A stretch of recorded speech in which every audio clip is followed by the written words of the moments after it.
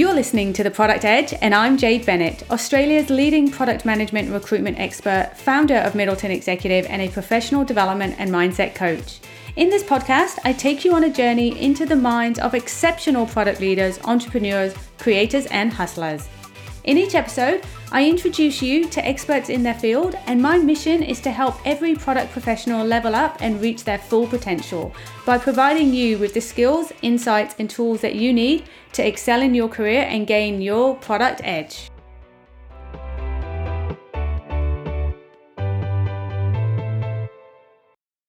Joining me today is Tom Dyson. Tom is the head of product at JobAdder with over 10 years of experience building and growing B2B SaaS solutions. Tom thinks that the best way to make great products is to find a balance between art, science, and strategic management. He passionately claims that product management is the best job in the world. Tom has had the good fortune to live and work in several countries around the world and now calls Sydney home with his wife and 2-year-old son. Welcome to the Product Edge, Tom. Great. Thanks to be. Lovely to be here. Fantastic. So look, Tom, I'm just going to put it out there from the get-go. I am a huge super fan of JobAdder. Having been in recruitment for over 2 decades, I've used heaps of recruitment software. JobAdder is by far the best. I'd love to hear that.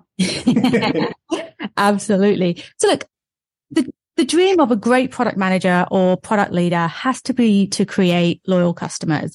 But JobAdder, in my opinion, has done something different. You've created raving fans, and that to me is pretty special. I can tell you that I've sold your product so many times. I can't even count the number of people that I know, both agency side and internal talent acquisition teams, that I've advocated JobAdder to, that now use the product and love it as much as I do. What's your secret sauce? That's a tough one. First of all, Jade, thanks so much for having me on the podcast. I'm delighted to be here and try and share some kind of wisdom to your listeners, if I can. Second of all, there's nothing more exciting than talking to a customer on a podcast such as this, who's just said that about our product. The reason I joined JobAdder way back in 2016 was I was speaking to the founder, Brett, and I was interested. I wasn't really actively looking for a role, but I remember researching JobAdder. I had no idea about the recruitment industry. Look, I knew product, I knew how to build technology, and I read these reviews and it blew my mind. I was like, what's going on with this product? We were a small company at the time, and the reviews on anywhere you looked were just this raving. We love this play. We love JobAdder. We think it's the best thing in the world. And I was like, this is crazy, because I come from a product that was good, but it was hard to get raving reviews, and it was an advertising agency product in the brand world. It was harder to get that. You had to eke that out. So what have we done? I think it's a mixture of things. I think it's deep love of the industry from the start, and it was built from people who worked in the industry from the start, and therefore had a deep empathy for what the users needed to do every day and the stress they were under. Therefore, you had to build a product that solved a little bit of that stress by taking any admin out of the day, right? Making it easier to do your jobs better and therefore perform better and therefore make more money. And I think JobAdder over time has just doubled down as best we can on the kind of customer first thinking, and thinking really hard about, look, what are the things that really matter? Not the funky little features here and there, but it's and you know what? The things that get told us more than ever, just get rid of the clicks. It's like we've had campaigns over the year just saying to the PMs, let's see if we can kill a few more clicks out of a process. Because of the number of things recruiters are doing in a day and the pressure they're under, if you add 2 clicks to a process, we hear about it. They're like, oh my God, I literally can't do my job anymore, JobAdder, you need to fix this now. And we're like, oh wow, we thought we'd improved it, but we've added 1 extra moment. So I think it's caring about that, but also our customer. We've got some insane customer support people, and recruiters like to talk, right? And especially those who've got smaller businesses who need a little bit more hand-holding over time. Like, again, the reason I joined was they just love who JobAdder are, the people behind it, and talking to them and the care our teams give back to say, not just this is how to use a product, but hey, this is what others are doing, and this is how we can help you become better in your business. So I think there's a whole piece around customer care and customer empathy and customer first thinking. Absolutely. And I chuckled when you said recruiters love to talk. I think as a customer base, it must be a double-edged sword for you guys. Like, you get great feedback, but we must drive you equally crazy. Yeah. Well, we've had the other side of it, but you know what that is? I think there's many PMs I speak to who cry out for user feedback. And it can often, it's like getting blood from a stone. You're always looking for, hey, can somebody point me in the direction of a couple of users who can give me some feedback? We do anything one way or the other, and we hear about it very quickly. And because the world of LinkedIn exists, which is basically the forum for anything related to anything recruitment, it gets loud pretty quick. So I've been in 2 or 3 or 4 releases over the past 6 years where I've made mistakes, and I'm like, oh, yeah, we got that very wrong. And I think that's 300 customers have told us in less than a minute of it going live that we need to change it. So but it shows passion and love, both sides, which I love. Absolutely. And you said something really interesting a second ago, which I'll just go back to. You said about JobAdder being built with subject matter experts. It was built by people that understood the industry and the challenges, and therefore had the empathy. Is that something you think is really at the core of successful product management, coming from sort of that SME background? I think you've got to be able to understand your customer. Like, you've got to know. And look, I came in not knowing anything about recruitment. I had friends in recruitment. I have a sort of sister-in-law who's in recruitment. And so I found the nature of great PMs is curiosity. One of the key traits is that insatiable desire to understand deeper than anything else. So if I can find, it's very hard to test someone for curiosity, but you can sort of see it in how they work. But going in and going, right, well, I don't understand why.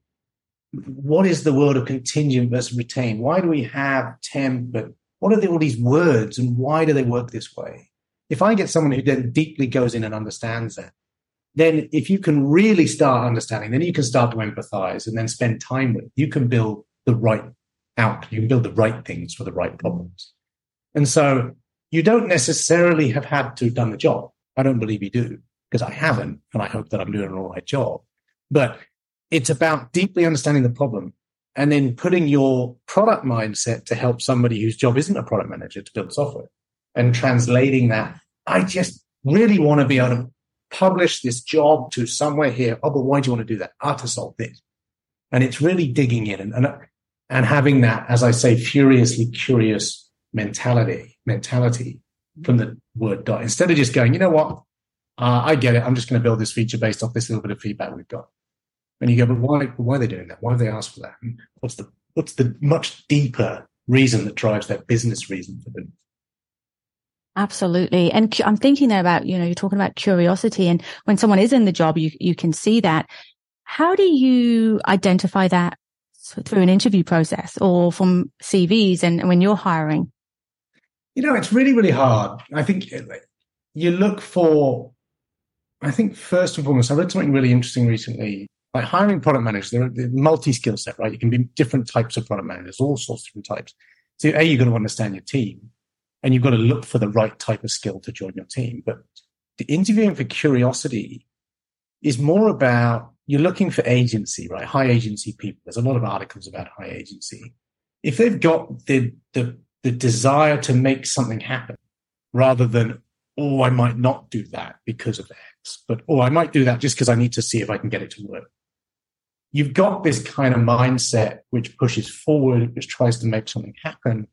And generally, I'm not saying that's going to lie, I would align that more with somebody who's got more agency, more initiative, more desire to solve, and therefore potentially have more curiosity. But it's a really hard one, right? Like, you've got to ask some really smart questions to get to say, oh, yeah, you've got curiosity versus you don't. And it's like, I think curiosity comes with, and I think everybody is curious.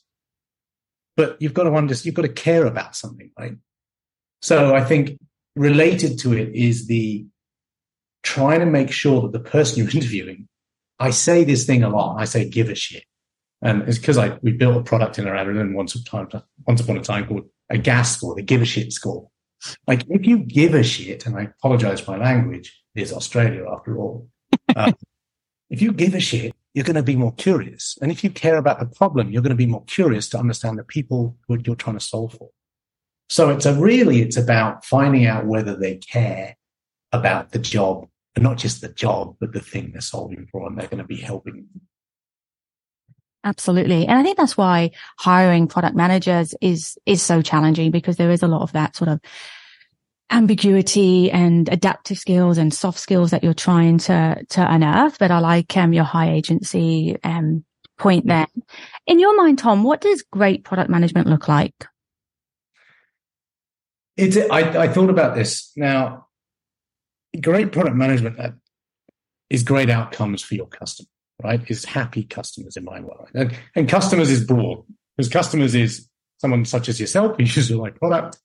But then there's someone such as my finance team, someone such as my marketing team, go-to-market team, or whoever it might be in the business. So the CEO who's saying we need to achieve these results. So great product management is able to define fundamentally who pays our bills, our customers, and therefore making them extremely happy and do what you do, and sing the praises of the product on our behalf, which is the perfect thing we want to build in product, which is product-led sales.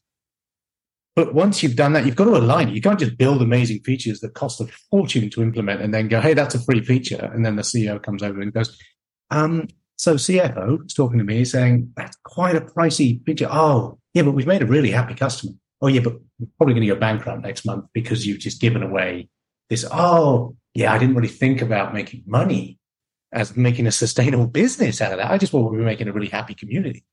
And like, you've got to be able to balance that.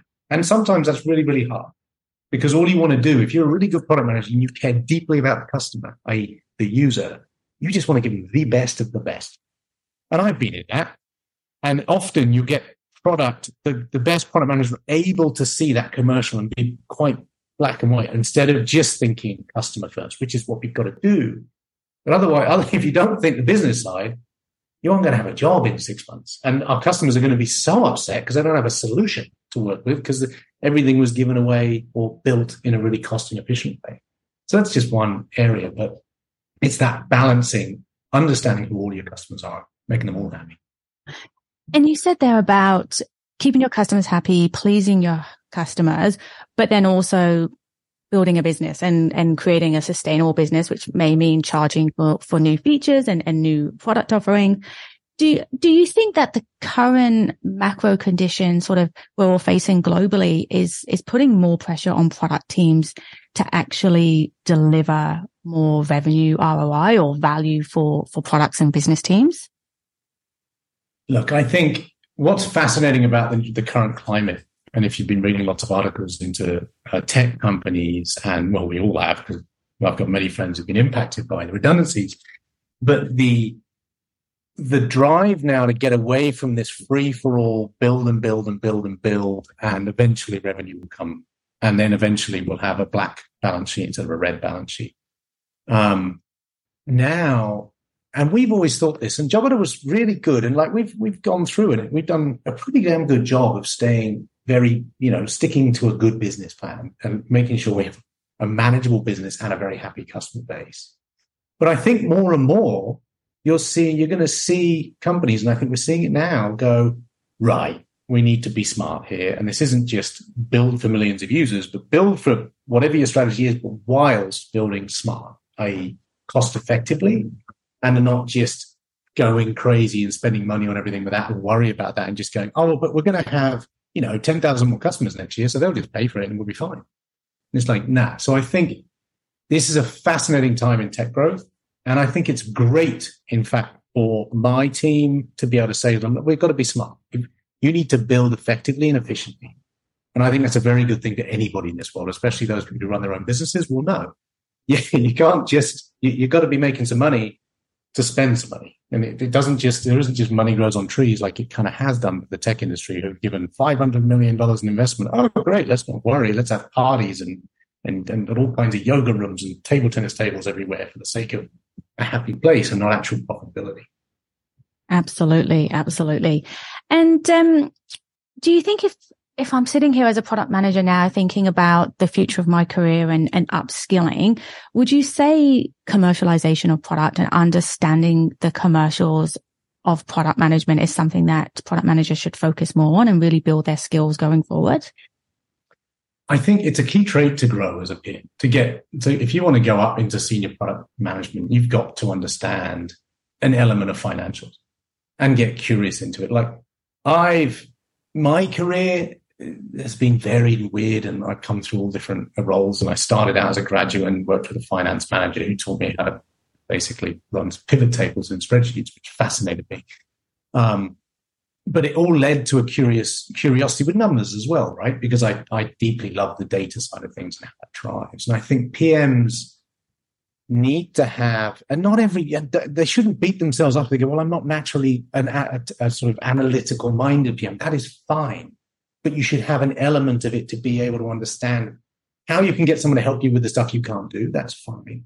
But be able to talk to and present to it. Because if you can't talk to the underlying economics of your product, you're not going to be able to convince those that you're a senior and then maybe manage a group and then manage a whole product sort of ecosystem within a giant ecosystem, right?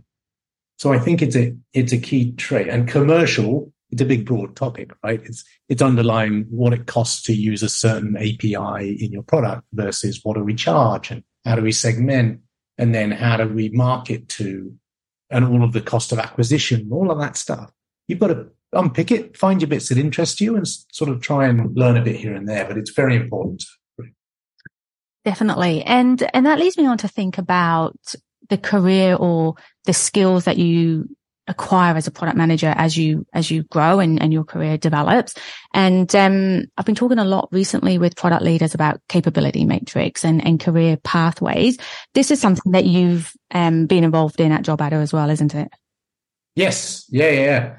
And look, I've got to give credit to the industry as a whole, because there's all kinds of amazing stuff being written by Adrian Tan and Nick Costa at the product management community there. They've done a great one through to, our design team at JobAdder. And there's a guy, Hector Serrano and Corinne Genere, both worked on about 3 years back a design skills framework, which was wonderful, right? It followed a traditional, these are the skills we need. They did a workshop amongst the team. And that's what we ended up doing, to decide what are our pillars and what are the skills that matter to product at JobAdder.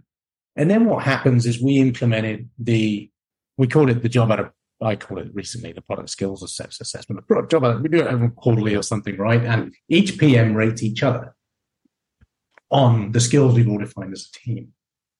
And I recently did a talk on this. A lot of people were like, what? This is unusual. This is cool. The manager normally rates the PM, and the PM works with the manager on that. It's not peer reviewed. And this is what our design team sort of pioneered, this way of, you write the list, you share it to the team, and as long as you've worked together 6 months or more, you can rate the other person on these skills. And then the skills come back to the manager. I would aggregate it and share the average back to the person, the PM. So they've got their score and they've got the team, what they scored. And you get this lovely, either positive or negative view of the team versus their score. And it's like implementing the frameworks that Nick and Adrienne have talked about in their community, but you're getting the teams. You need a team big enough to do it, but getting the teams to review themselves. Because then once they review themselves, there's no kind of like, oh, you told me this, or you said this. No, because it's aggregated. And then it's about what does that mean? Then you review it and I review it with them. And then we determine how we grow and where we grow in the next 12 months based off their goals, where they want to grow as a PM, but what we need to do as a team in job. Amazing. So you really use it as a learning and development tool to push your people forward. Amazing. Yeah, it is. Absolutely. Hiring. It's a hiring tool as well. So our goal, the design team launched it. I went, and because I work very closely with our head of design, and I said I wanted to back that up, and I'd implement it for the product team. And we know that our people and culture team are now looking at it across the business, going, we need to implement this across the business, because then we understand as a business where our skills are at. And actually peer-reviewed skills, not just managers saying you're good at not good at that. Because the manager's not working day in, day out with those people. So then you can go, well, who do we need to hire? What do we need to hire? Well, that's a fascinating path to go. Amazing, definitely. And have you, I guess out of curiosity, have you seen much disconnect between how an individual rates themselves versus how the team rates themselves? Or is there sort of parity and consistency? Yeah, I had this question the other day when I showed a highlight, a graphic of the overall view of the team. And it's really fascinating because it's kind of, you get into the psychology of individuals and you get certain behavior types and if you did it across the whole product industry, it'd be fascinating to see the types of brains and people have and whether you're more ego or not in product and whether you're empathetic and you should be. So in general, people would underscore themselves versus what their teams do. In general, sometimes they would overscore themselves. Right. So that's really interesting. And our score, and I'll be happy to say it, we were like 5 out of 8. That's where we sit as a product team. We brutally assess ourselves, and I'd say that's about right. 8 is like insane expert intercom product, like Google, crazy people doing amazing things. And we're doing a pretty damn good job, but we've got a lot to do. And the team sometimes would be up in 7s and down in the 3s based on where they thought each other. So it's an interesting one. And I would then talk through their skill reviews with each one of them and ask them what they thought of that. Because actually, if the team is ranking you down and you're ranking yourself, let's say, a 6, and the team says you're 5 or 4, you're going to go, well, I haven't demonstrated I'm actually good at that. Well, let's work on that in the next quarter. Let's think of a presentation or something you can do to prove to the team and the business you can do that, because obviously you think you can. And we've now implemented a Friday. One option for them is we have this thing called the yarning, a yarning based off the First Nations kind of idea of a yarning circle where you share stories. And the product and business analysis team get together and one person will tell a story about something they've done in the past 4 months that relates to a key skill element of growth. And then when we look at our sort of quarterly reviews, people can go, what have I learned from so-and-so? Go, they did a really good presentation about commercial analysis or prioritization framework. And they're going to go, all right, well, maybe I'm going to score them a bit higher. Because moving higher and moving up we're going to make it hard, but people need to be able to know where to focus, and this helps them. That sounds like a really mature product team and product capability. Have you seen that positively impact your retention and people obviously staying and progressing their careers through JobAdder? Yeah, well, what's interesting is the team are loving it, right? And we've introduced it really in the last, I guess, 6 to 9 months. We've got it to a point where I'm happy the team have worked long enough together for them to do the review, and now tying it together with 12-month goals and things like that. They do like that, right? We've got more to do. We need to iterate on the skills, etc. In terms of retention, we've been lucky. Yes, the team have been together for a while now, and we haven't had any attrition.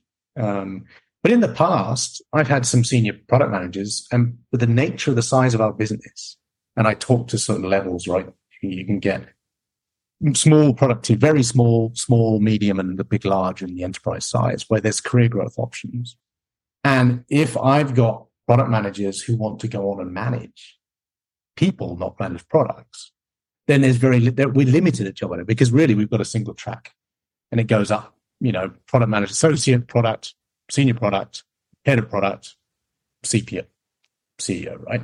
We're growing and we're planning on bringing a secondary line. We're working on the business to make sure that you can have a people leader manager stream, but allow product managers who don't want to manage, because I don't want people managing who don't want to manage, because it's a whole different kettle of fish, is allow them to be individual contributors. Because I love this idea of a distinguished product manager. Like the best of the best of the best. You can put them in any company and they'll just nail out the best product releases you've ever seen. And they want to get paid well for that. And they should almost get paid better than managers. They should do. And do you already have that distinguished PM role? Because that's a couple of people have mentioned that to me recently. And I guess it comes down to the conversation around product career pathways and that conversation maturing and organizations looking at it. What does that look like in JobAdder? We're not there yet. I would love to be there, right? We've got a few levels to go. We're at the we've got associate, mainly PMs, really, product manager, senior product manager, and head of, which is where I'm at, right? We want to go beyond that and start looking at the idea of a lead. And then you've got the director, product director levels, right? And then distinguish is really the last stage of growth for us. You need to have you need to have a really mature team to get to the point of distinguish. I guess we could do, but right now we don't. But I presented to the team going, this is the path I would love us to go. And as a business, if JobAdder continues to grow as we're doing, which we should, we're going to need to have this framework, and allow product managers to hit those levels, to be paid the right amount and to be valued the right amount, rather than feeling like, oh, JobAdder is stuck here. I'm going to get off. I go to Atlassian, or off I go to Canva, or else I go where else, right? So we're enabling that, but I'm making sure the team knows that this is where we're at right now. And if they do want to move, I'm always saying, guys, let me know. Like, I'm here to help you get the best product management career you can. And if they're hitting a level, I'm just going to go, right, well, where else can we find you? That's fine. Because my job as their manager is to make sure their careers go crazy. And whether that's a JobAdder, great. But if I can't have it at JobAdder, then I've got to help them find it elsewhere. I love that mentality, Tom, of supporting your people, whether that's within the business or outside the business. Managing your career as a product manager can be quite difficult because, as you've said, not all businesses are the size to have these distinguished roles or leadership positions. What would be your advice for product managers when they're sat there thinking, how do I take charge of my career? What can they do? I first up, understand what you want. And I used it the other day, and there's plenty of people talking about product manage yourself before you product manage anything else. Everyone should do that, right? Because to be honest, I say it to people who are like, oh, I'd love to get into product. I go, do you write documents? They're like, yeah. Do I write emails? Right. Well, every single one of those is a product in some sense, because you've got a viewership. You've got a user at the other end you're trying to get an outcome from there. So whether it's a document, a podcast, we're all creating products. We just haven't really wrapped it up in this idea of a product management framework. And we're all creating things some things we love to do more than others. Oh, I love creating Excel spreadsheets so that so-and-so can review. Oh, that's a product. You've built it to do something for someone else to look at. So understanding what it is you love doing day in, day out, not necessarily a job, just the things you like producing, the things you like to work with, where you like to work, starts helping you understand, great, well, they're the things that matter to me. Is it values? Is it money? Is it prestige? Is it all those things? And mapping that out first helps you then decide, right, what type of roles are there and what type of companies and where might they be that I'm going to work towards. Now, in product, if you really go, right, well, product is the perfect gig, but I can't find any roles that are low level enough for me to get in, which is often the way, right? You've got to be creative. You've got to be smart. You've got to go, well, we often hire up through the business. We've got a conveyor belt. We love people who come through support. We love people who've done implementations because they live and breathe our customers. And if they show this kind of initiative, the agency to go, hey, look, I just love this implementation because I problem solve customers' problems, but I really want to get into product because I really want to build the solution, not just have to try and always ask for feature requests kind of thing. Now, what does that mean for someone who's just outside of any business? Then look for associated roles. Look for things that you might have to work to. You can't just jump into products and just expect to be paid good money and build great things. You need to have shown some sort of agency to get through. And it might be looking at some sort of customer success roles. It might be product marketing roles. It might be business analysis roles, because all of those lead you to be a certain type of product manager. So it's understand you, be really curious and open your mind up to other roles that where obviously go to roles where it's a software and they've got product managers because then you can work your way in. But you've got to sometimes be patient. Things don't just come immediately. So product manage yourself and your career. I like that. So you shared with me, Tom, that one of your greatest achievements professionally is being part of the transition from a founder-led business to a customer-led business at JobAdder. Talk to me about that. What does that look like? No, fascinating journey. And I should say, it's always been a customer-led. That's been me on the founder. I used to do an insane job building JobAdder from the early days of nothing to where it was when I joined. And there was, what did we have? Like 5,000 recruiters using the system. So it's unfair to say it wasn't customer-led then, but what it was you're moving from a business. And if you're a PM and you work, this is what you like, you want to go into a slightly chaotic, there's not really a structure. It's just, we've got to build because more customers are saying we need this, and this. And you're going into a kind of feature factory. And look, that's a horrible place to be as a PM when we're in a mature place. But it's a great learning ground to understand what doesn't work and what does work. And feature factories are just literally, we've got to build this, move on to the next, build this, move on to the next. There's no care about what all the stuff the features you build. You just build a V1 and off you go. And the customer's left going, why does it not do that? It's like, oh, we never quite finished it. We had to get the next thing out. And JobAdder had to do that in order to grow, right? It was build feature after feature because it started with just job posting, like the ability to post ads. And then it built out from there going, that's why JobAdder is job ads. And then it was like customers going, but we need to manage the applications and we need to be able to add notes and we need to be able to, track and see the resumes. We need to share the resumes with clients. We need to track feedback from those. We like to schedule interviews. And you can imagine the feedback the community was giving. And it was like, oh God, we need to fill all these gaps. And then as it progressed, and I struggled with, because I came in and I had a very strong founder, who believed that he knew the industry like the back of his hand. So he was the SME. And he was like, no, this is how it should be done. And he had to sort of believe it. And often he was right. Sometimes it was not perfect. And that was hard because if you believed in product, you were like, well, we need to research this a bit more. We can't just, assume that's just the problem they're trying to solve. And a lot of times it was like, I wish we had spent, just a couple of weeks asking for a few more questions or trying to do a month on a bit of design research, a bit of UX research, a bit of prototyping. And it took a long time to get there. And it had to get to a point where the founders had to move away because it was there. It was very hard for founders to let go of the thing that they built, understandably, right? And allow, in a sense, me and my team and my design team at the time, and now not my design, they were as peers, to really go, right, let's look at what we need to solve for, what our customers are asking, what business needs, and let's plan to build things really well, not just tick, tick, tick. And it's a hard journey, but it's a fascinating journey to go on. And I'm really proud of where JobAdder is now.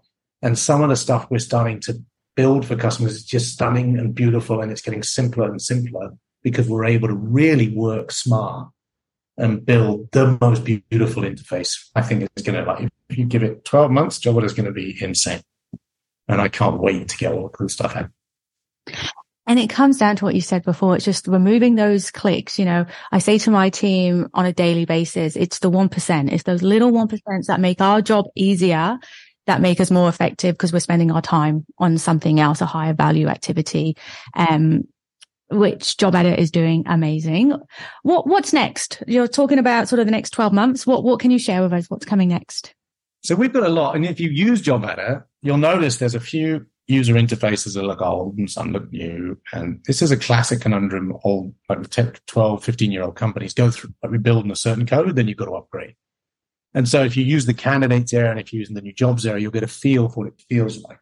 We're about to launch an amazing new thing called Temp Express. So if you have temp books or you have a temp desk, it's a way to optimize your workforce.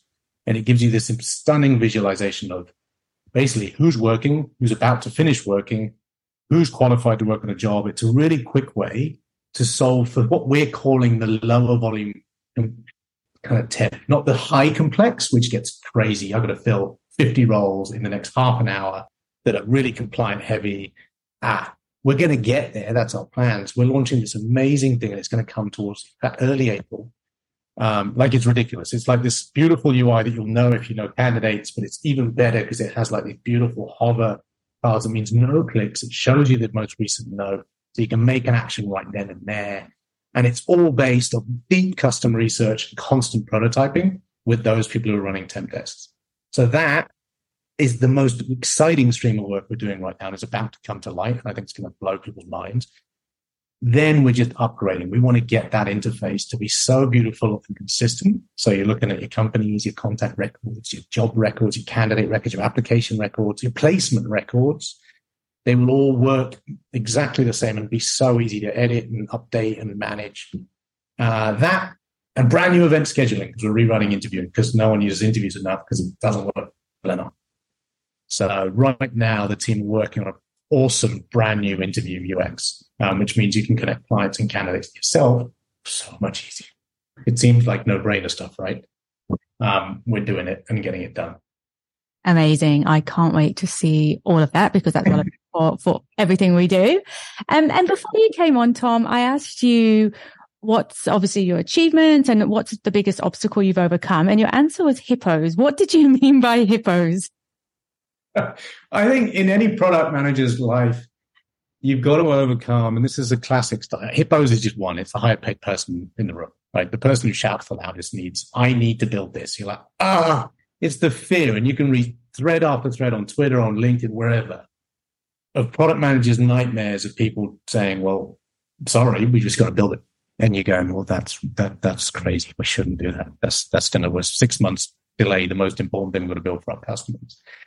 And overcoming that is no easy feat for a junior PM, right? You've got to understand how you manage somebody who's just saying, build it now, I'm going to get it out. Sorry, no questions asked.